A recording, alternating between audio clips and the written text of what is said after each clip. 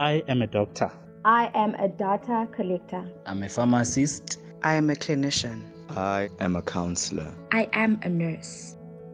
When the AIDS pandemic hit, we had information, but with COVID-19, we were never ready for the real impact. We are frontline workers regardless of the pandemic. We had to become resilient.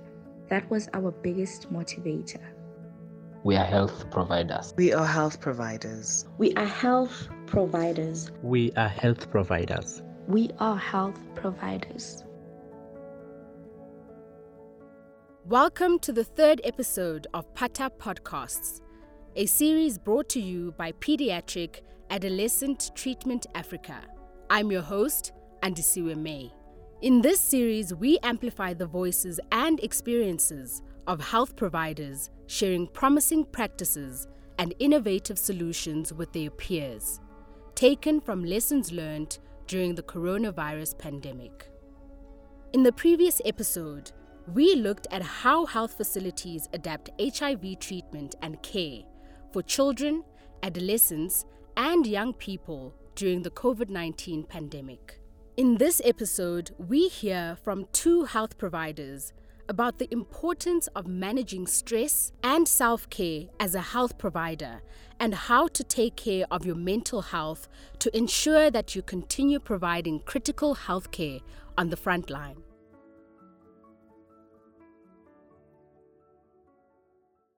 Mental health for me is about the way we think, the way we feel, and the way we express ourselves emotionally, the way we express ourselves verbally, and our behavior. That is Roger Bedford, a clinical psychologist at Promintus Healthcare in Cape Town, South Africa.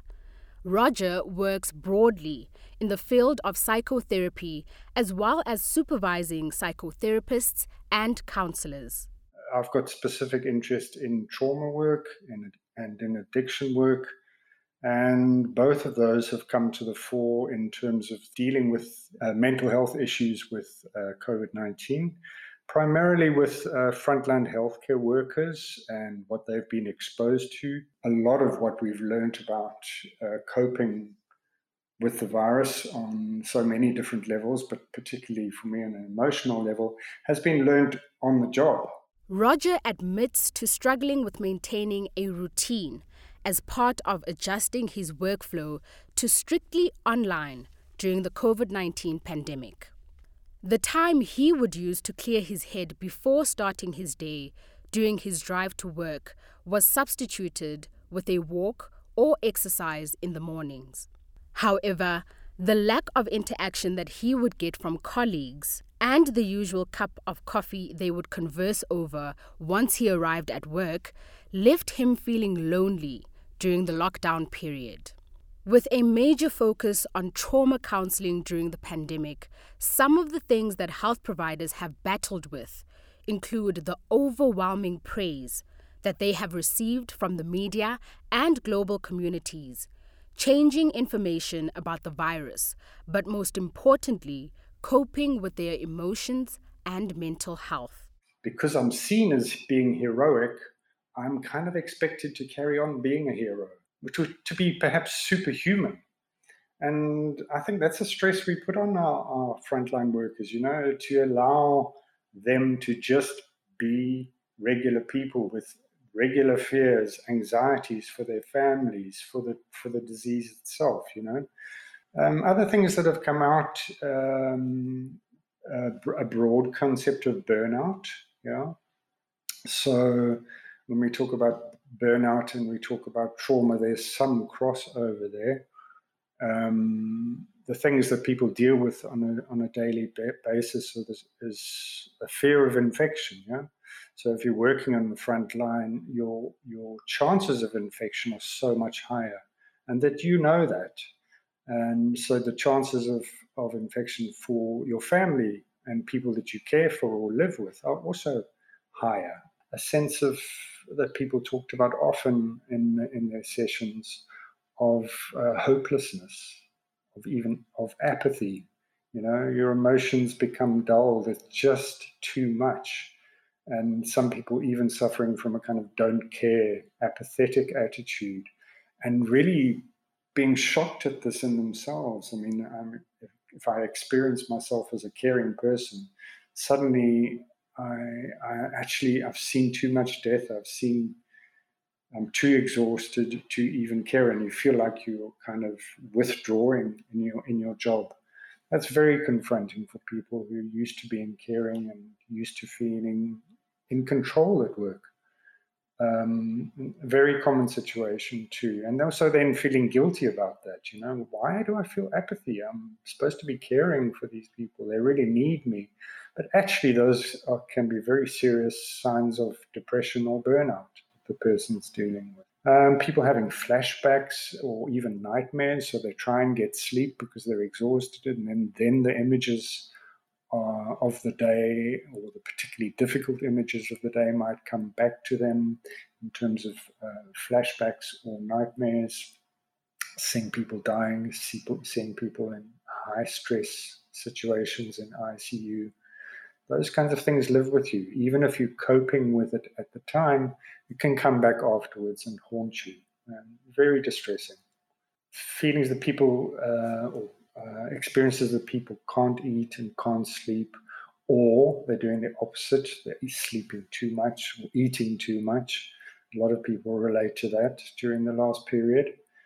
And not relating to others, so feeling kind of alienated, cut off. One of the stressful situations that health providers faced was multiple loss. With the absence of family members and the team of social workers and psychologists in hospitals, frontline health providers have had to both nurse and care for terminal people and also comfort them in the last stages of their life. This has placed a spotlight on support needed by health providers in their work, as we re-emphasize the need for health providers to seek help, especially when they are unable to cope with the effects of trauma, high stress, and burnout. What seems to have worked really well is where there was place made for that in teams of healthcare workers. Like there's a team leader that insists that there's some time during the day that they check in with each other. How are you doing? If they see somebody battling particularly, to be more supportive. Incredibly beautiful stories that have come out of this, of people really caring for each other. It's the kind of situation that nobody could have got through. None of us can get through this alone. We really need each other and need to ask for help when we're not coping.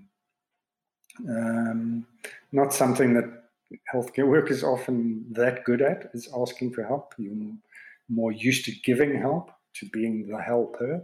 So important for those people after a stressful day, if you're living alone, to make contact with someone who cares for you, a friend, a family member, or even a professional who you can just download some of your day. Sometimes that's the last thing people want to do. They don't want to talk about their day. They just want to get home and watch some soapy on TV or something completely escapist, to escape the trauma of their day, which is very understandable. Sometimes people get home and they might be exhausted, but they can't sleep. They're too wired up, so they need to then focus on something that we broadly call sleep hygiene, which is kind of preparing yourself for the best night or period of sleep.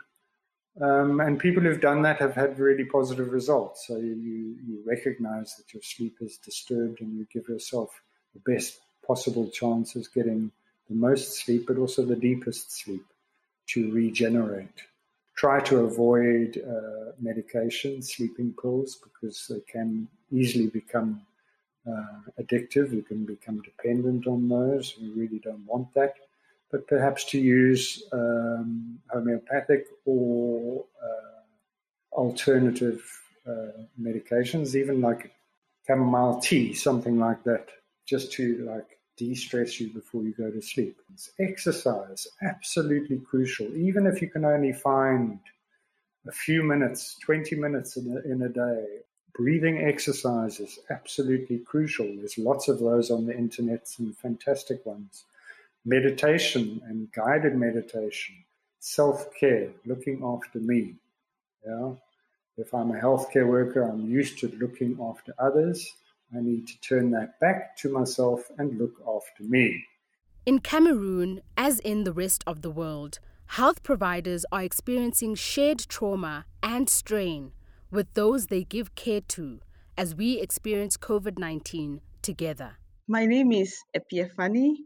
I'm a development actor working with the Cameroon Baptist Convention Health Services. As a frontline health provider in northwestern Cameroon, Epi has been working under immense pressure and has been experiencing levels of high stress such as hypervigilance and obsessive washing of hands. She has been struggling with the feeling of being resilient whilst coping with depression. The need for self-protection wasn't there. So people had to go about their business because they had seen war. And so they were asking themselves, now if we have to stay at home because of COVID-19, how do we feed our families? And so people felt like basically the system was already overstretched. So there was very little in terms of additional support that the government was giving. In terms of psychosocial support, I think that this came in maybe at some point, like kind of pretty late. But again, even with the availability of psychosocial support, very little or very few people were accessing these services. Not because it was not available, but I would say because people did not understand the importance of psychosocial support. Because I remember myself really being depressed when I heard the news about the number of deaths. I mean, I've lost a number of my friends in the region from COVID-19. And so I became depressed. But as a service provider, I would say I did not really seek to access psychosocial first aid. And so I think that in our context, we had built some kind of resilience that we felt that we could overcome the challenges by ourselves and just with family support, not necessarily having to go to a third party to have cancer. In this section, we hear from our health providers about how the information and guidance in this episode can be utilized by the health community beyond COVID-19 to ensure that communities have uninterrupted access to healthcare services. Here is Roger from South Africa again. One of the positive outcomes of COVID is that we've recognized perhaps what hasn't been recognized enough, the emotional component of the work of frontline healthcare workers. Yeah, we've always known that this is stressful work and that people die in hospitals and clinics. People are seriously ill in hospitals and clinics. We're giving difficult diagnoses all the time and coping with people's reactions to that and families. If people have accidents, they depend on the emergency services, they depend on the nursing staff in hospitals to give them information about their loved ones. This is stressful stuff.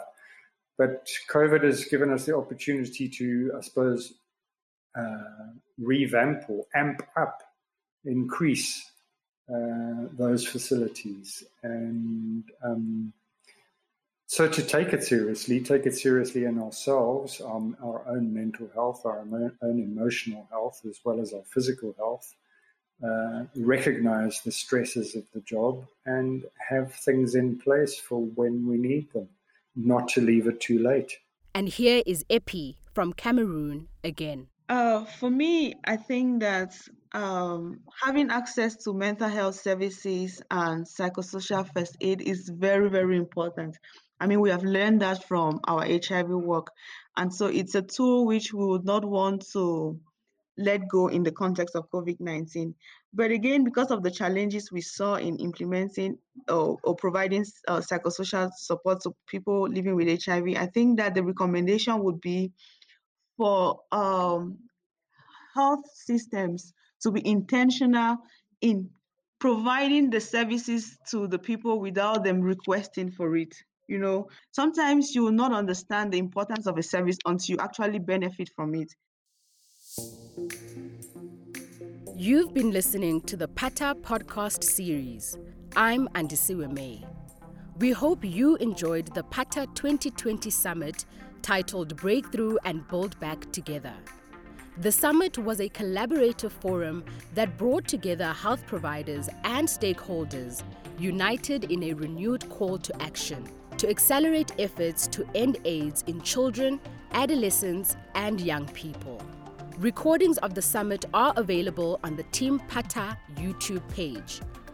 You can find more information about PATA and our work by visiting our website at www.teampata.org and interact with our social media handles at Team PATA on Twitter and Instagram and at Pediatric Adolescent Treatment Africa on Facebook.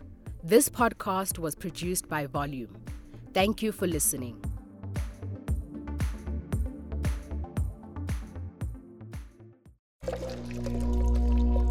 Volume.